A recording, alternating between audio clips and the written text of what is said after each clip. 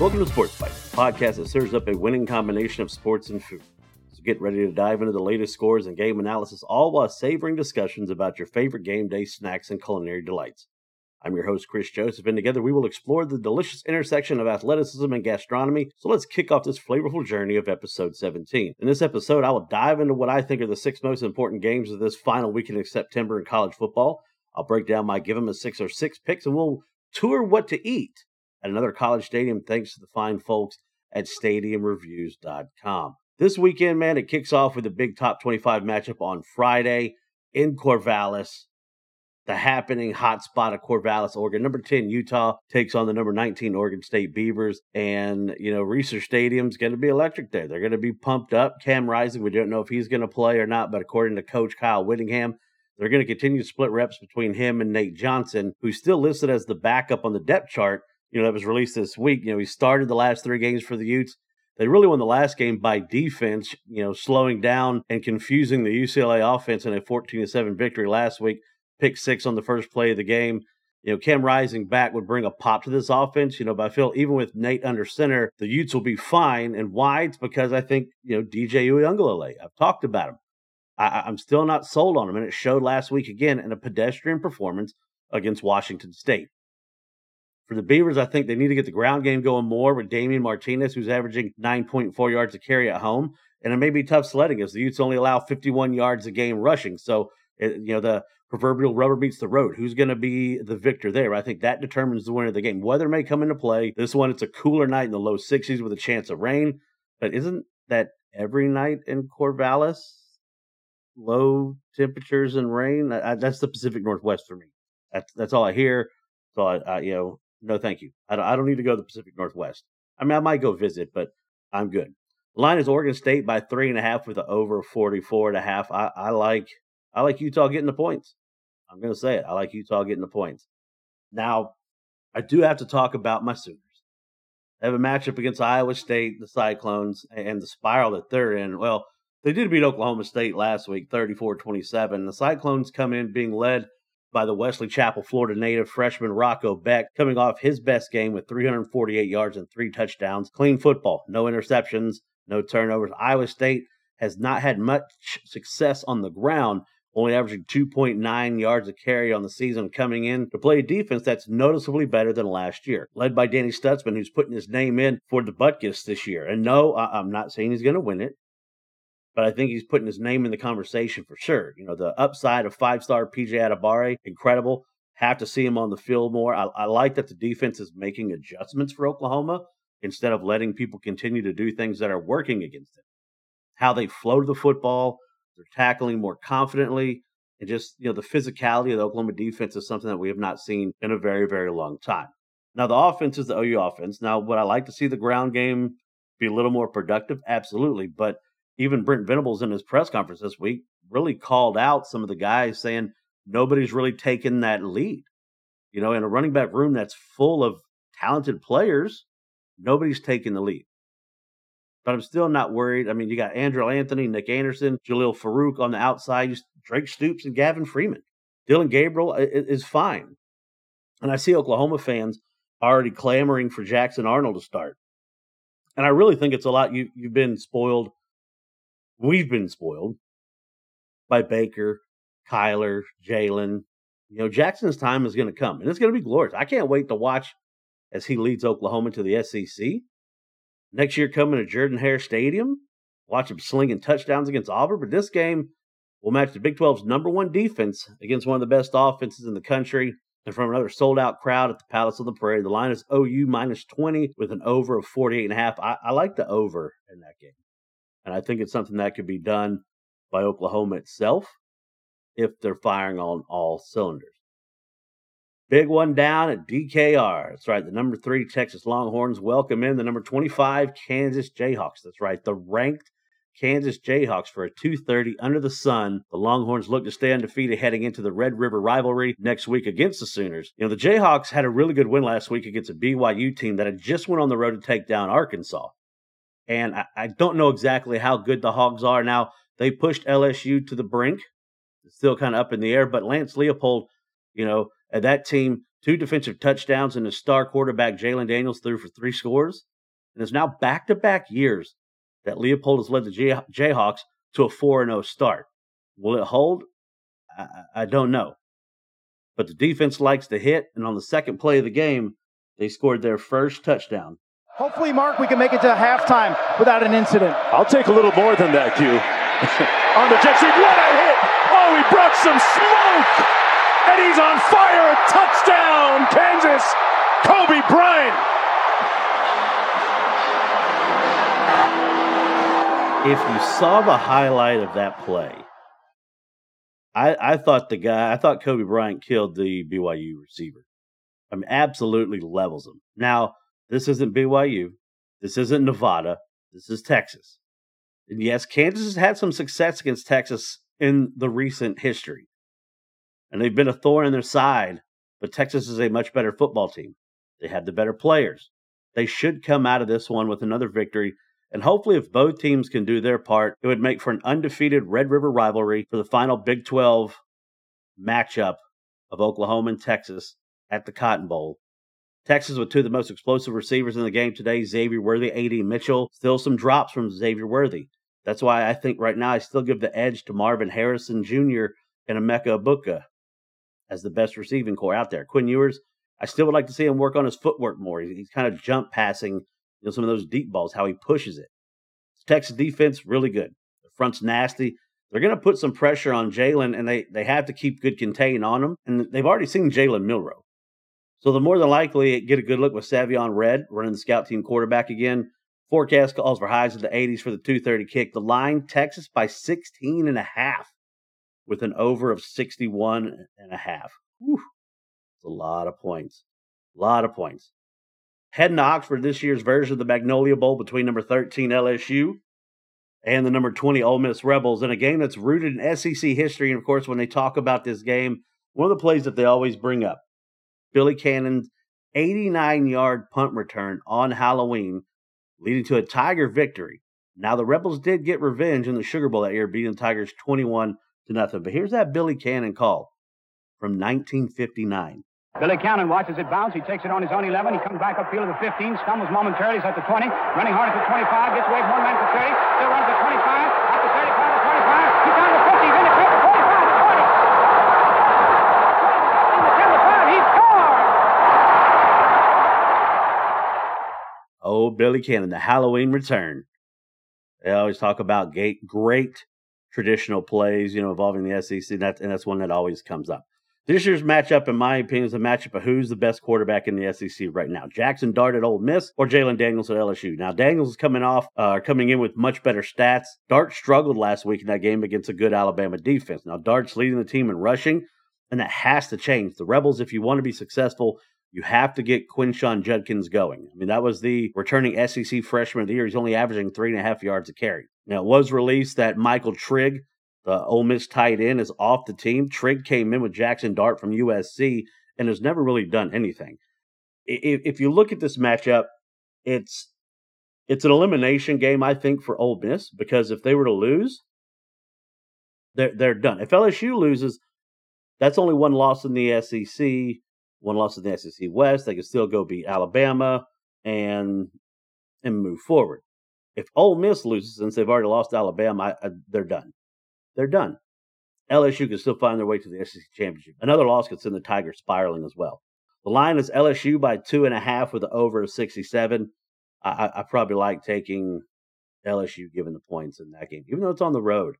Heading to the Grove in Oxford. Number 11, Notre Dame, coming off a heartbreaking loss to Ohio State.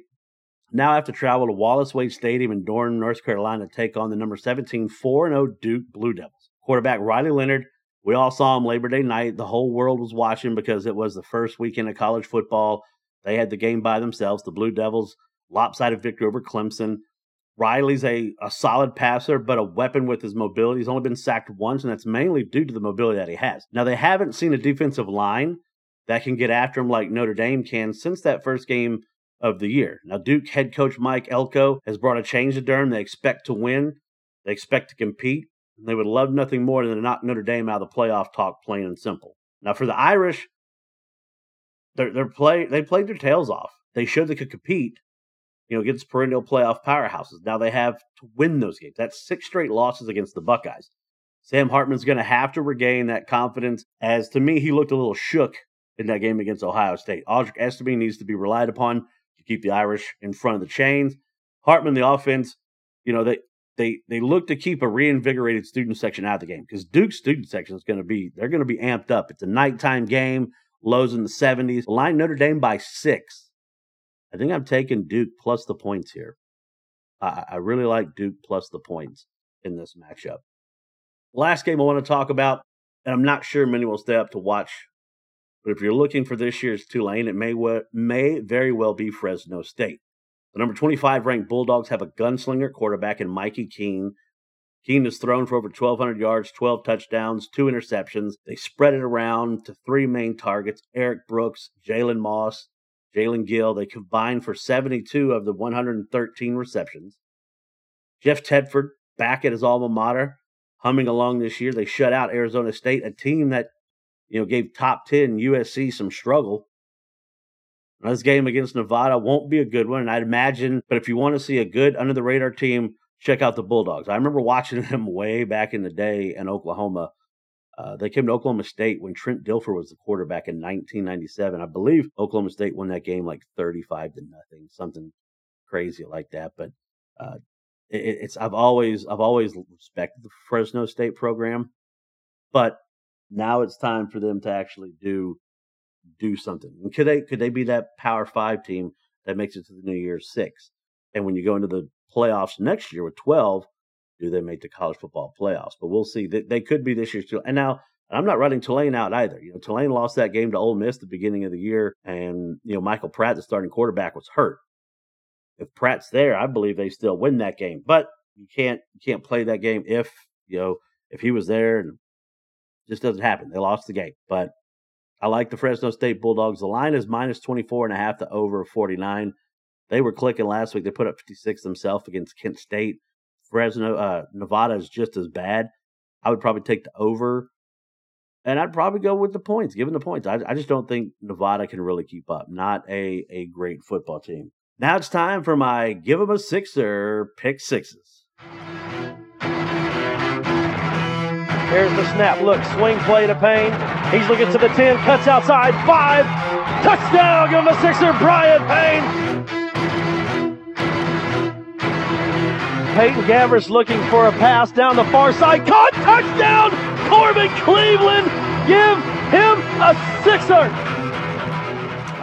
Give him a Sixer. Here's my 6 games that I'm picking for this weekend in college football. I'm going to start with the Friday night game, Utah +3 at Oregon State. I like the Utes. I'm not a fan of DJ Uiagalelei. I didn't like him at Clemson, and I don't think he's the man at Oregon State. They've got a good running back, good offensive line. Utah's really good against the run. We'll see if Cam Rising plays, but I've got Utah getting points. The over of 48.5, Oklahoma and Iowa State, that line, it's a big one. You never really know, but I think really Oklahoma can do that by themselves. It's one of those, maybe I get in trouble for thinking with my heart, but I would take Oklahoma and Iowa State with an over. Texas over Kansas. I think Texas has a point to prove this year.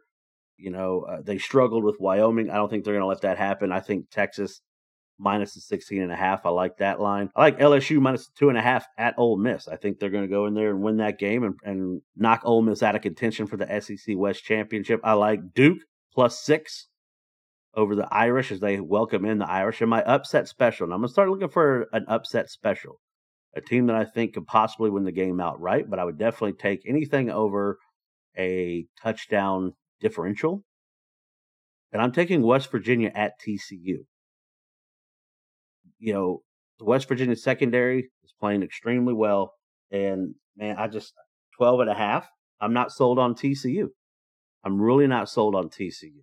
That's why I'm going to take West Virginia plus 12.5 as my upset of the week. That was my Give 'em a Sixer pick 6 for this weekend in college football. Well, now it's time to head to our favorite site for stadium reviews. We're going to look at what the fans heading to a big game this weekend can expect to enjoy. Where are they going?